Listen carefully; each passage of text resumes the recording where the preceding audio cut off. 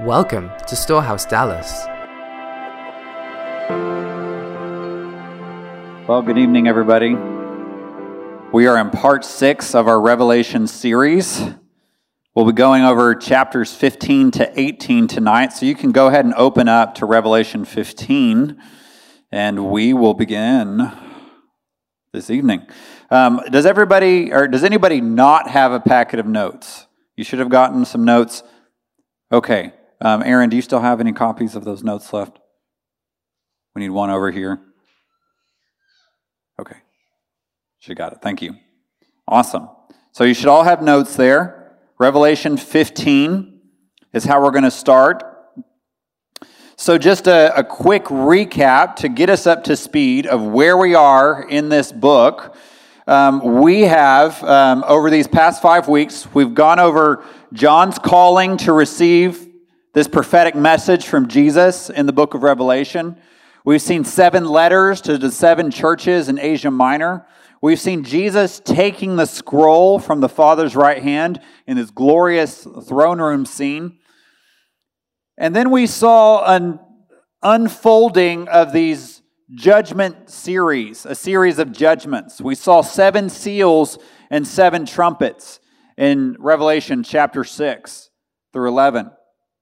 A couple of weeks ago, we highlighted especially the 7th trumpet, which sounds, and Jesus begins his second coming procession from heaven to earth. And in the first stage of his second coming procession, he is gathering the saints from across the nations. And again, this rapture, it's a hostile takeover of the nations. So that's what's going on at the 7th trumpet. And then last week we talked about Satan, the Antichrist, and the false prophet, this unholy trinity that is going to wage an end-time war against Jesus and against the saints. But thankfully, we also saw the Lamb on Mount Zion with his army of worshiping warriors with the Father's name written on their foreheads that were charging into Jerusalem in victory. So that's where we left off. Today, we are going to enter into the third and final series of judgments that unfold in this book, the bowl judgments, which will culminate in the fall of this city called Babylon. So before I go further, I just want to recommend a resource to everybody. This little book called Book of Revelation Study Guide by Mike Bickle. So on the right side of the page, it's just the book of Revelation from the New King James Version. And then on the left side, it's Mike Bickle's comments, which are extremely helpful. I just ate this up for about 3 years straight, just dove into it every single week, was looking at these notes as a foundation, then opening up the scriptures it referred to. This is like the first edition here, as you can tell by my colored duct tape on the back. It's one of those books you keep buying and you just keep handing to people, but no one's taken this one, so I still have my first oldest copy, but you can get it online, Book of Revelation Study Guide. I think it's the best resource available on just finding a roadmap through the Book of Revelation, so I want to recommend that, Book of Revelation Study Guide. So, let's talk about the bowl judgments and the fall of Babylon, or in paragraph 2 of your notes. In Revelation 15, we see this marvelous scene of the saints worshiping in heaven. So let's look at Revelation chapter 15, verse 1, and we're going to read through verse 4. So everyone got that? Revelation 15, verse 1 to 4. It says this. Then I, John, remember, saw another sign in heaven, great and marvelous, 7 angels who had 7 plagues, which are the last, because in them the wrath of God is finished. And I saw something like a sea of glass mixed with fire, and those who had been victorious over the beast and his image, and the number of his name, standing on the sea of glass, holding harps of God. And they sang the song of Moses, the bondservant of God, and the song of the Lamb, saying, Great and marvelous are your works, O Lord God the Almighty. Righteous and true are your ways, King of the nations. Who will not fear, O Lord, and glorify your name? For you alone are holy. For all nations will come and worship before you, for your righteous acts have been revealed. And I'm going to go down to verse 7. We see these 7 angels with these 7 bowls of wrath. Verse 7, then one of the 4 living creatures gave to the 7 angels 7 golden bowls full of the wrath of God, who lives forever and ever. And the temple was filled with smoke from the glory of God and from his power. And no one was able to enter the temple until the 7 plagues of the 7 angels were finished. So, John sees this marvelous scene, 7 angels coming with 7 plagues, 7 golden bowls full of the wrath of God. And this is the last series of the outpouring of the wrath of God on the earth. And what's really important to note here in this passage is the involvement of the saints in the release of these plagues on the earth. Because what we see in this scene in Revelation 15 is those who had victory over the beast and victory over his name, which is really good news. The saints will have victory over the beast, over the image, and over the mark of the beast. But they break out into this song of Moses, this song of the Lamb, praising God, worshiping God on this sea of glass mixed with fire, which we saw in Revelation chapter 4. So they're standing on this sea of glass, and it's their worship of God that initiates the 7 angels taking the 7 bowls and preparing to pour them out on the earth. And we see this theme all throughout the book of Revelation. The worship and the prayer of the saints sets the stage and releases the judgments of God against the Antichrist and his empire. So, again, these bold judgments, they're a third group within a series of judgments in the book of Revelation. So I'm just going to write here on our nice new whiteboard. Look how beautiful it is. I think this is going to be the first time anyone's written on this. So the 7 bold judgments are the first thing that get written on this. So if you remember in chapter 6 and 7, we had 7 seals. One right after another, poured out, increasing in intensity. And then remember, we had a little pause section because they were so intense that John was asking, why are these judgments so severe, and what's going to happen to the saints? So a pause section comes in, and the angel comes in and explains to John why this is so severe, what's going to happen to the saints in this section. In this particular case, we saw the saints are going to get protected. They're going to get protected by the seal of God, and the judgments are not going to harm them. And a great harvest of souls is going to be the result of this great outpouring of wrath in the 7 seal judgments. Okay? And then the story unpaused, and we had the 7 trumpets. Another series of judgments released. And these got really intense. We saw the hordes of hell being opened up, and it's chaotic. And John is seeing the intensity of these judgments, and he's again asking, why is this so severe? What's going to happen to the saints? Another pause. The angel comes in, and he says, John, the saints are going to be given prophetic direction and prophetic power like we've never seen before. And we saw the 2 witnesses standing against this scourge of hell. and they were more powerful than any demonic force that would come up against them and try to kill them before their testimony was done. Okay, and we saw this mighty angel releasing these 7 prophetic messages in Revelation chapter 10. And so God was saying in this little pause section, don't worry, in the chaos, you'll be equipped with power and prophetic direction, and you're going to know what to do, and I'm going to protect you, and I'm going to empower you. And that's where we come again. We unpause, and technically there's the rapture going on, which we went through. We won't go through that. But we come to the 7 bowls. The last in a series of judgments. 7 seals, 7 trumpets, 7 bowls. And these will be the most severe judgments we've seen and result in the violent destruction of the Antichrist's main infrastructures and his main power base that's centered in a rebuilt city of Babylon. So if we can cue this video up, I'm going to show us another video clip this week. It's going to be something kind of like this. So if you'll direct your attention to the screens.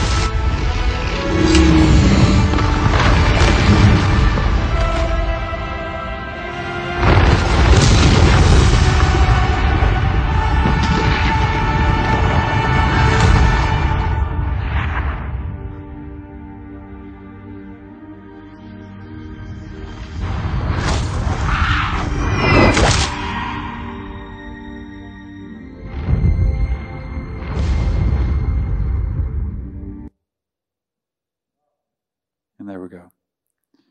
It's okay, Pippin. Frodo makes it, as you'll remember if you've seen it. One of my favorite movies. The fall of Mordor has come. Let us rejoice and be glad and give him glory. For fallen is that great city, Mordor, the terrible. It's going to be something kind of like that. So let's talk about, first of all, we see the judgment of God against Babylon in these chapters. But what's important to notice before we discuss what these bold judgments are, because they are severe, is the principle of divine judgment. They are severe. But what's important to know is that this principle is that Jesus is using the least severe means to bring in the greatest number of people at the deepest level of love without violating their free will. Okay? The least severe means to bring in the greatest number of people at the deepest level of love without violating their free will. This is the heart of God's judgment throughout the entire book of Revelation. He is trying to wake the world up and say, if you follow this Antichrist, this will be your destruction. Come out of her, my people, unless you share in her sins and share in her plagues. He is trying to wake us up. He is trying to wake the world up. And what we've come to at this point in the book of Revelation is such a hardness against God and against Christ that this is the least severe means not only to bring in the greatest number of people to the deepest level of love without violating their free will, but in order to stop the violence of the oppressor at the end of the age. So I'm just going to quickly go through these 7 bowls. They're here in your notes, and they're pretty intense. The first one, loathsome sores. Antichrist worshipers are struck physically with painful sores on their body. The second, bowl judgment. The sea gets turned entirely to blood. So in the trumpet judgments, we saw a third of the sea turn into blood. But in the bowl judgments, the entire sea turns into blood, and all the fish die. All of and it's a food resource here that's being knocked out here of the Antichrist. The third bowl judgment, the fresh water turns into blood, the rivers and the springs. And there's a very sobering praise and worship song that breaks out in heaven when this particular bowl judgment happens.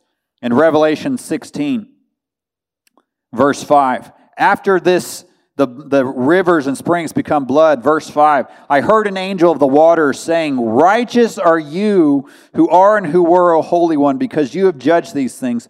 For they, the Antichrist worshipers, they poured out the blood of the saints and the prophets, and you have given them blood to drink. They deserve it.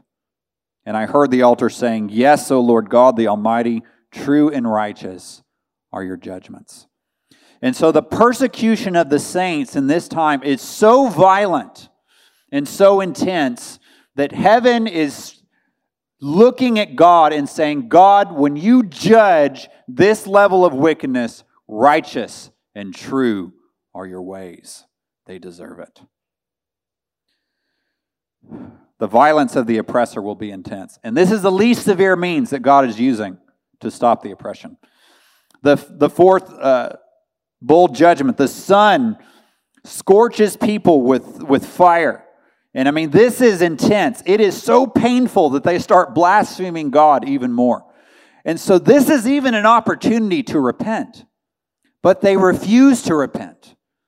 And it becomes an occasion for them to blaspheme the name of God.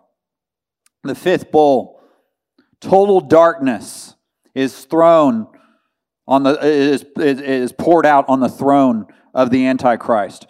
And this is not just the light going out. There's a demonic presence to this darkness. And we saw the same type of judgment poured out in the plagues of Egypt. And there was a gnawing pain that accompanied this. And what I think is happening here is that there is a demonic torment being released on the Antichrist worshipers that will physically cover them with darkness, but that will also release a level of torment over their soul and over their bodies because they did not repent of their immoralities, their thefts, their sorcery, and their murder. The sixth bowl judgment, a demonic gathering of the kings of the earth to Armageddon. And this is a judgment against the nations that are being gathered who were in order to eliminate them because of their resistance to Jesus and their persecution of the saints. And then the final bowl judgment, the most severe that we have seen yet in the book of Revelation, the worst earthquake and hailstorm ever. It is literally the worst.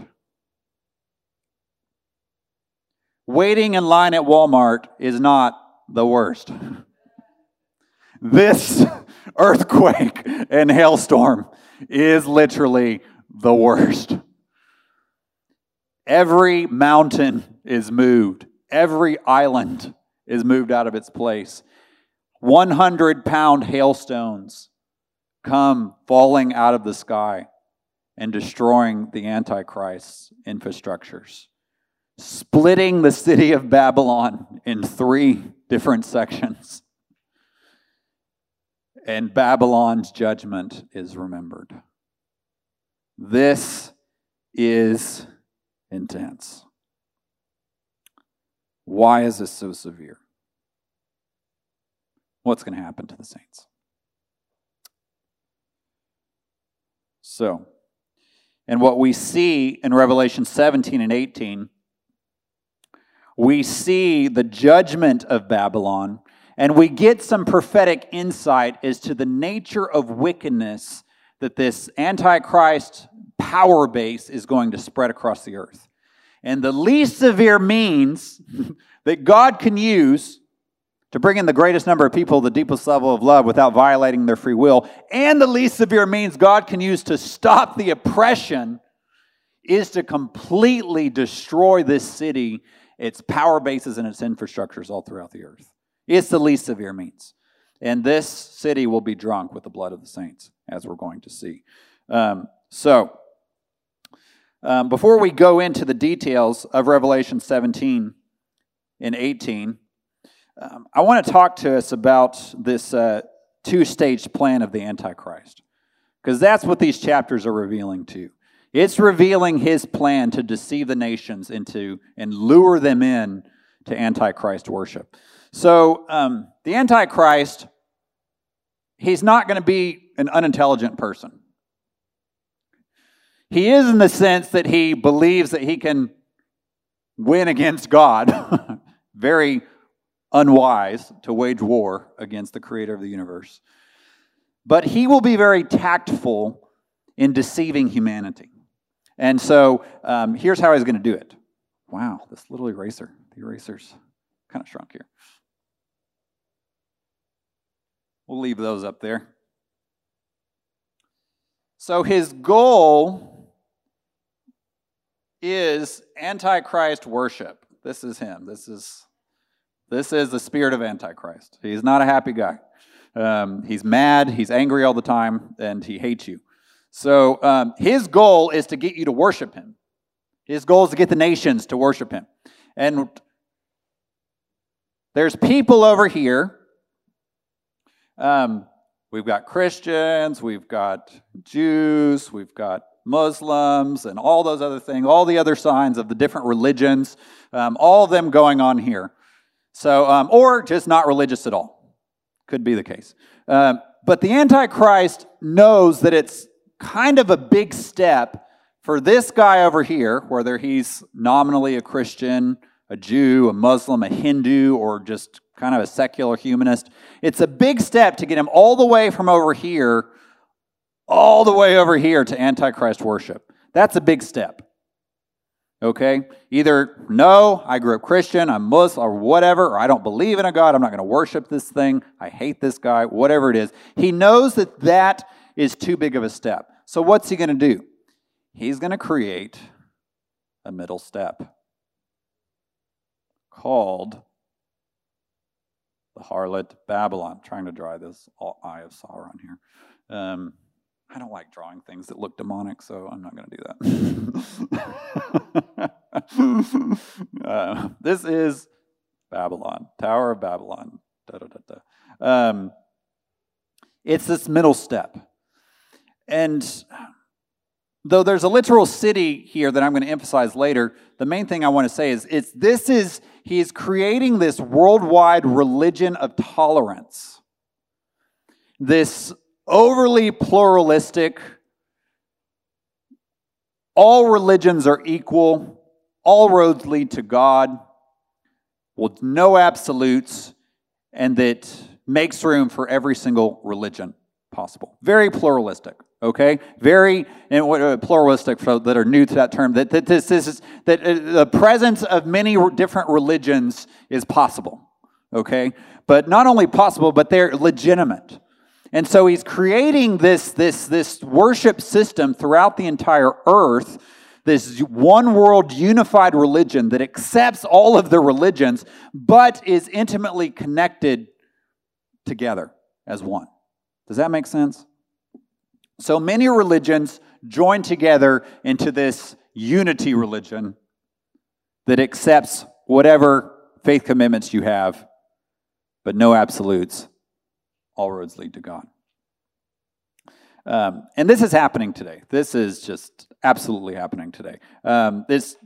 more than just grieves my heart to say this, but 80% of college students, Christian college students that go onto the university campus, fall away from faith within the first year. I mean, it's devastating. In church, we've got to pray and get wisdom on how to avert that. And the universities, Satan has hijacked so many universities, and just is poisoning the minds of people. Now I went to university, and I've seen it firsthand.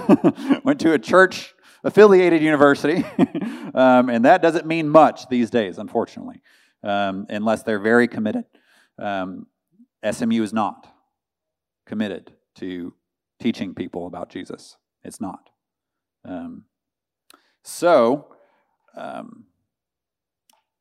But there's this worldwide effort going on in the earth right now to bring unity amongst all the world religions, and what ends up happening is that people from different faith traditions end up making some kind of agreement with the lie that says that all roads will lead to God. Your religion is good. Your religion is good. Your religion is good. It'll all go there. And I'm not going to try to convert you. You're not going to try to convert me. We're going to each his own.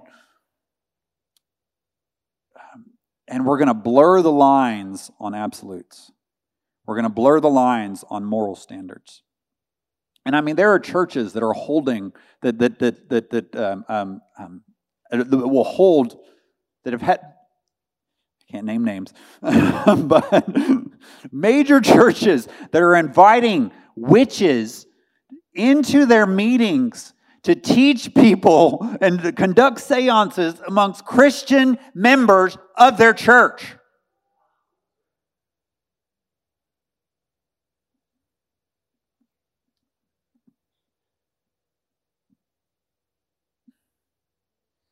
And when that happens, and when Christians start to engage in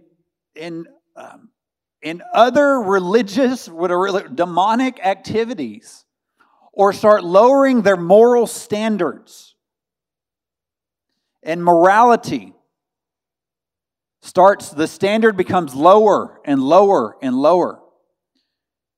What that does is it starts searing the conscience, defiling the spirit, and making people more susceptible to deception. And so as people start buying in to this harlot religion, this harlot Babylon religion, and start agreeing with it, whatever religious background they're from, they are searing their conscience, because I tell you, as we're going to see, this thing is a cup that is full of abominations. And people will be drunk on this, intoxicated with the teaching and the preaching. And I mean, if there is one person in the earth that is the spokesperson for this harlot religion, it is Oprah Winfrey. This woman and what the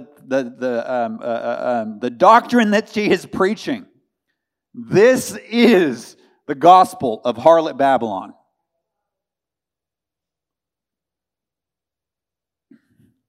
And there are many prophets and messengers that are forerunners to this movement in this day.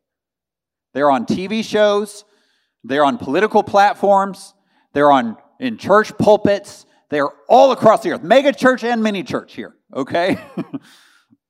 Satan is going after them all. And what he's doing is he's compromising morality, and he's compromising the truth that Jesus alone is the way to the Father, and that by no other name can man be saved. And when Christians, or when anybody starts compromising those truths, their consciences get seared, and it's preparing them for Antichrist worship at the end of the age. Bad news. That's 2 Thessalonians is really serious here. That God actually hands people over to delusion. He hands them over to this as a judgment because they did not receive the love of the truth and they took pleasure in unrighteousness. And the harlot Babylon religion will cause people to hate the truth and to take pleasure in unrighteousness. It will sear their conscience, and they will become subject to a spirit of delusion that leads them into Antichrist worship. Paul talks about this great falling away, and I have scriptures there I won't read for time's sake, but but just one line of it in 1 Timothy 4. The Spirit expressly says that in the latter times some will depart from the faith, giving heed to deceiving spirits and doctrines of demons. And that's what's happening here in this middle stage. A falling away is coming where people are departing from the faith. It's searing their conscience, and then it's making them subject to the man of sin being revealed, the Antichrist. So, the harlot Babylon, this coming one world religion. I got 6 minutes here. We're going to take some questions. I'm not going to go through all these scripture verses. I'm going to leave those for you in your notes. But what we see in Revelation 17, John sees a vision of this woman, and that is this clothed in scarlet, holding a golden cup full of abominations, and riding on the back of that horrible beast that we saw in Revelation 13 last week. Not good.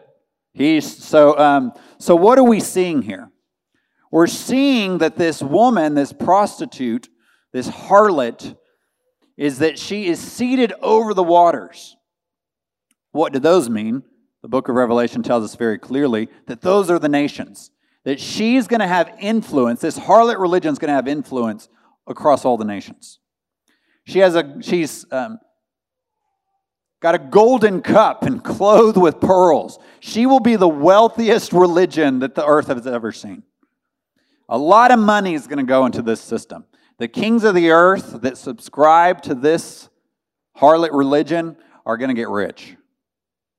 And they will be intoxicated with her seductive teaching and with her financial profit and her immorality and abomination. So she has this golden cup, but it's full of abominations. And what I believe this is telling us here is that this is not only going to be a counterfeit religion, but it's going to be a counterfeit justice movement in the earth. It's actually going to lure people into it by offering humanitarian aid and doing works of justice. And I tell you, this whole social justice gospel has just swept across the church in these past 50 years. And I mean, there are some places where it's become so focused on that, on the works of justice, good things, humanitarian things, so much so that we're forgetting to tell people about Jesus and actually preach the gospel. Where the gospel has become feeding the poor, not preaching good news to the poor. Which is what the Isaiah 61, the Luke 4:18 anointing is for. It's good news to the poor. It's helping the poor. It's doing good things. But it's also preaching good news to the poor. And people will get lured into this thing because it looks like a good thing. But it's a cup will end up being full of abominations. It's bad news. John sees in Revelation 17:5 that this is the mother of harlots. That this is the source of all false religion in the earth. And this is we don't have time to go into this tonight, but what's happening here in Revelation 17 and 18, this harlot religion, is it is pulling back all the way to Genesis 11 at the Tower of Babel, where we saw mankind all across the nations coming together, building a great city, unifying the nations on one language and one religion. And we're seeing that recapitulate. We're seeing that come back to the forefront at the end of the age. And she will have a murderous heart. She will be drunk with the blood of the saints. So, Revelation 17, it goes over the religious nature of this harlot. And she's going to have a very close tie to the Antichrist. She'll be closely connected and tied in because he's going to use her for his purposes. But what the shocking thing that we're going to see is that the Antichrist and the kings that are aligned with him, they are going to be the ones that destroy this harlot religion. They will be the ones that set her ablaze with fire. They will be the ones that first destroy her. Why is that? Well, he seduced the nations into this one world unity religion of tolerance. But then in one day, he's going to put a complete end to this and demand that the nations worship him at the pain of death. This harlot religion is setting the stage for Antichrist worship. And when he is ready to pull back the mask fully and reveal the true nature of his wickedness and his desire to be worshipped by all nations, he's done with her. He's going to burn her. And this voluntary religion of tolerance in one day becomes a mandatory, violent religion of intolerance, Antichrist worship, or die. That's how he's deceiving the nations. So Revelation 17 gives us the religious nature, the demonic nature of it. Revelation 18 gives us the political and economic. People are going to get rich and prosper from this city. It's going to be the center of trade, of entertainment, of benefit concerts, of the I imagine just the most extravagant amusement parks. I mean, it's going to be the hot spot of the earth. And you know what was surprising to me is that my whole life I had never heard of the city in with the big giant Dubai. Never heard of it growing up at all. Never heard of Dubai. And then suddenly in Mesquite, Texas, giant billboards saying, "Come to Dubai," and it was their giant tower that they had built and the amusement park around it, and just it is the vacation spot of the earth. And one day those signs go up and suddenly everybody knows about Dubai. It was, I don't know, the world, one of the world's tallest buildings that was made at the time. It's going to be similar to this in a rebuilt city of Babylon, I believe. I believe we're going to see this city rise up out of the ashes, and it's going to become a hot spot in the earth. People are going to get married there. People are going to have music concerts there. People are going to go and have amusement and fun. People are going to get rich off of tourism there. The nations are going to get rich by investing in this city. And when this city goes down, the kings are weeping. They're mourning because of the profit that they're losing when she goes down. That's how intense and infiltrated, how infiltrated all the nations will be by this religious economic system called the harlot Babylon. But she's going down. She's going down very powerfully. Revelation 18 says, "Strong is the Lord God who judges her, and with violence she will be cast down." Why is this so severe? This harlot, city-based religious economic system has so poisoned the nations that its main power structure and all of its power bases across the earth have to be completely destroyed. Anything that's tied with this city has to go down. It's just so corrupted at that point. And it's violently persecuting the saints. The least severe means to stop the oppression is to completely destroy it. So, a couple of final notes here on page 4. The end-time conflict over the truth of who Jesus is. I want to be clear here that allegiance to Jesus and loving the truth are going to be primary issues in the end times. Church, we got to get in Revelation 2 and 3 and really take these issues that Jesus is confronting his church with seriously. Because he is confronting these issues of morality. He's confronting these issues of Jesus is the only way. He's confronting these issues of making sure that there's no impurity in the doctrine and the morals of Christians. And we've got to take these seriously. But when it comes to other religions, we as Christians, we want to tolerate other religions in the sense that we're holding them in dignity and respect as human beings created in the image of God. Okay, I'm not saying we go around and pick at other religions and how horrible they are or how ungodly or how anti-Jesus they are.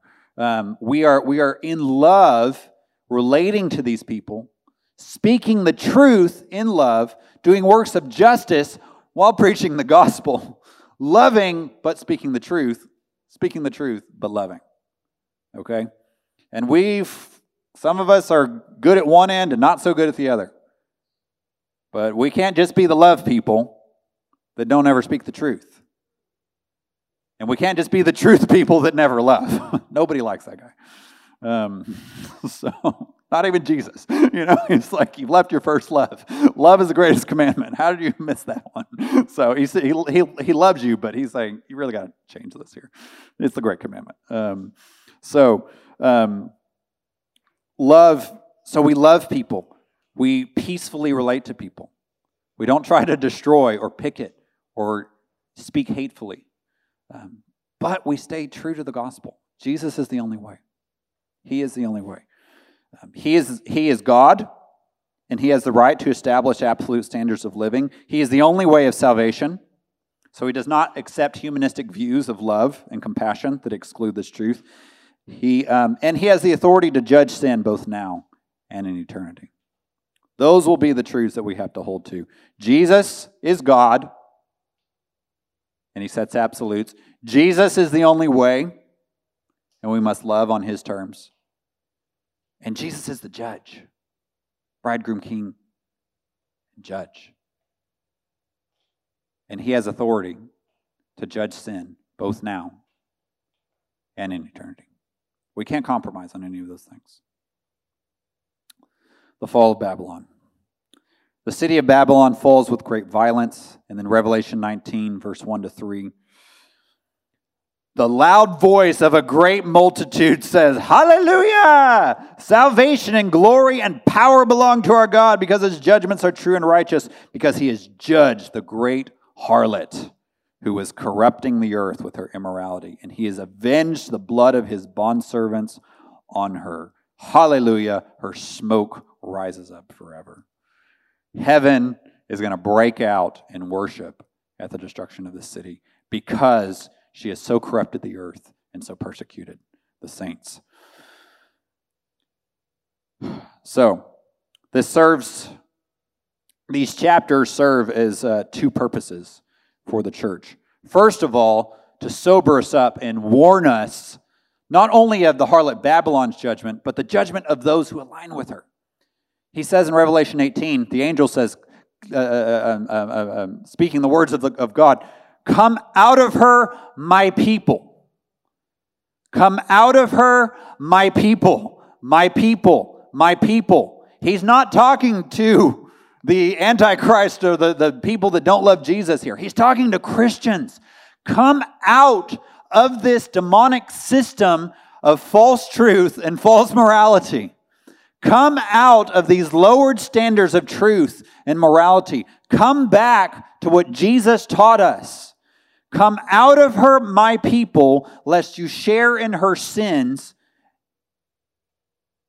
and drink of her judgments. Drink of her plagues. If we do not wake up and shake off any inward agreement that we've had with this end-time harlot religious system, in terms of the truth that we believe and in terms of the way that we live, if we don't shake out of that, we will share in her sins, we will commit the same sins, and we will drink of her plagues. That's just the Bible. Come out of her, my people.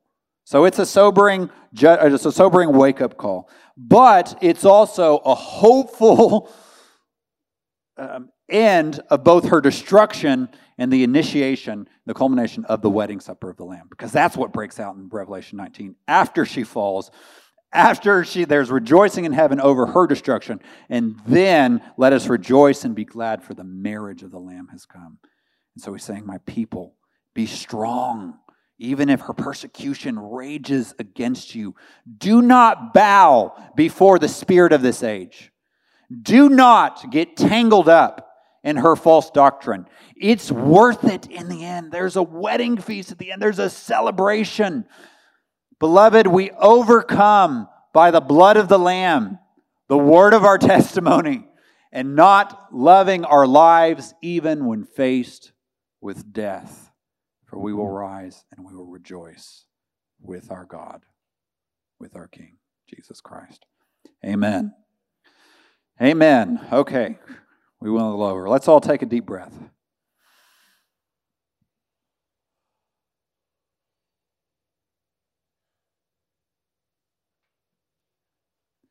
I want you to take a few moments and think of any questions that might be coming to your mind.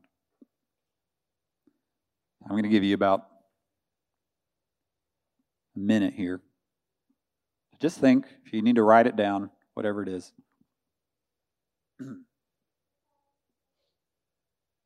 Any questions on what we've covered today or what we've covered thus far?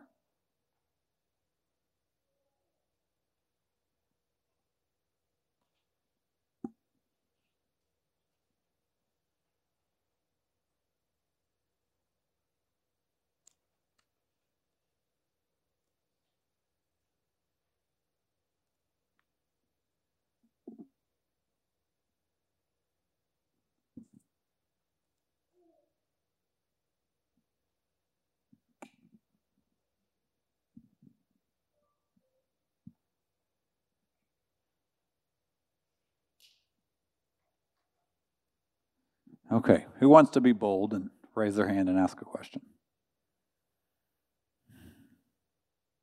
Austin. So do you think that when this all comes to pass, that for those that are really seeking God and have that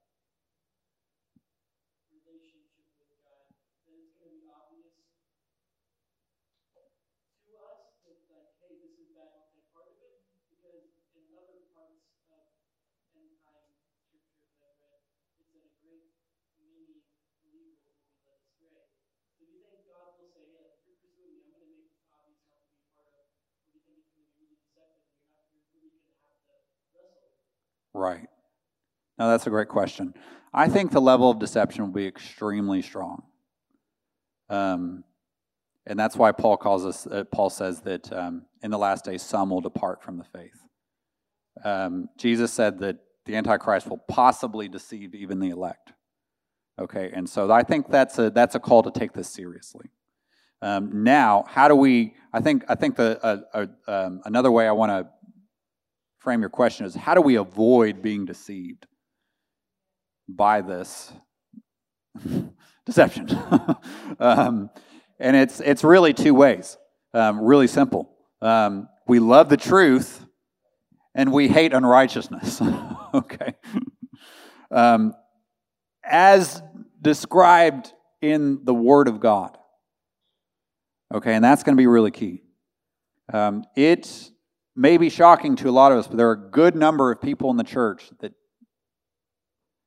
that call themselves Christians, but that do not take these scriptures seriously in terms of the doctrine that it teaches and the moral standards that it sets.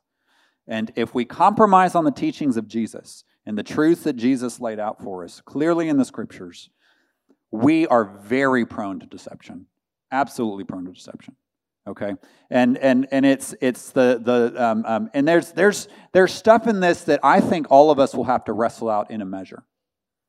And I tell you, when I'm on a college campus and I see people that I knew in high school running hard after God, but then that they're really confronted with some other teaching or understanding of the Bible, of Christianity, of faith, of religion in general, and seeing the progression over them, and people that were like really hard on fire. And I had to wrestle with this because I'm like, Lord, I sat down in my college classes in undergrad, Old Testament class, and it seemed like the two major goals of that class were to dismantle any notion of the authority or the authenticity of the Bible. And I mean, it's just like, college students, if you're just signing up for a Bible class, know who's teaching it, okay? Know where you're going, because this has just permeated a number of even Christian universities, unfortunately. Not all of them, but you know, a lot of people sign up for those classes thinking Christians will sign up for those classes thinking they're going to learn more about the Bible, and actually come out more deceived. And so there were things I had to wrestle through, and I just was like, I am not letting go of this line of the Word of God being true. But you definitely become the unpopular one real quick in that environment. So, but do not love your life even to the death. If you like being liked by people, being deceived is going to be very easy in the days ahead. I mean, I like being liked by people, but at the cost of truth, no. Okay, yeah. But I think for people that are keeping their spirit sharp, are loving the truth, are hating wickedness, are letting God search their hearts, point out those areas of their life, giving 100% to God, not letting that 1, 2, or 3% stay untouched by the finger of God in your heart. Because it's that 3% that opens up to 10%, to 20%, to 50%, to more. And then, I mean, just it's like 5 years go down the road and just you look at these people that were burning for God, and it's just not a spark is left. And it's sad. But it doesn't happen overnight. It happens over time. So give it all to God. That's how we avoid it. Any other questions? Thought I had the note cards from last week, so I apologize. But Stephen, how does Israel relate to this harlot Babylon? That's a great question. I think in a similar way as we saw ancient Babylon under King Nebuchadnezzar. That was the kingdom that brought serious persecution against Israel. And it was a judgment in that time. But we are going to see, I believe we're going to see a very strong scourge of persecution against the Jewish people again. And I think that this city is going to be, so the biggest resistors to this harlot religion are going to be just Christians that will not let go of love of the truth and hating unrighteousness. It will be the Orthodox Jewish community. It's like, no, we are not doing this. Like, we believe in God, we believe in Torah, and strangely, radical Islam. I mean, this is now that may have some. That last one may have a special role in this, as some have suggested, and I think given convincing arguments about. But those that are holding very firmly to it, they are going to get persecuted by this thing as well. Okay, so the Jewish people, the Antichrist is the main one that's described as releasing this scourge against her, but this is his main power base. So in some way connected, that he is going to, this will be his main power base, that he's gaining influence through the across the nations.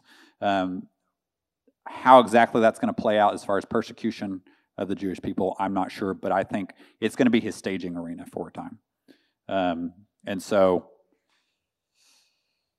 Revelation chapter 12 is the clearest chapter. The dragon is spewing out water against this woman with the 12 stars on her head, which I believe represents the remnant of Israel. So I hope that helps. So, okay. Other questions? All right. Well, we'll close it out this evening. If you have any other questions, please bring them next week. And I'll pray and close this, and we will be dismissed.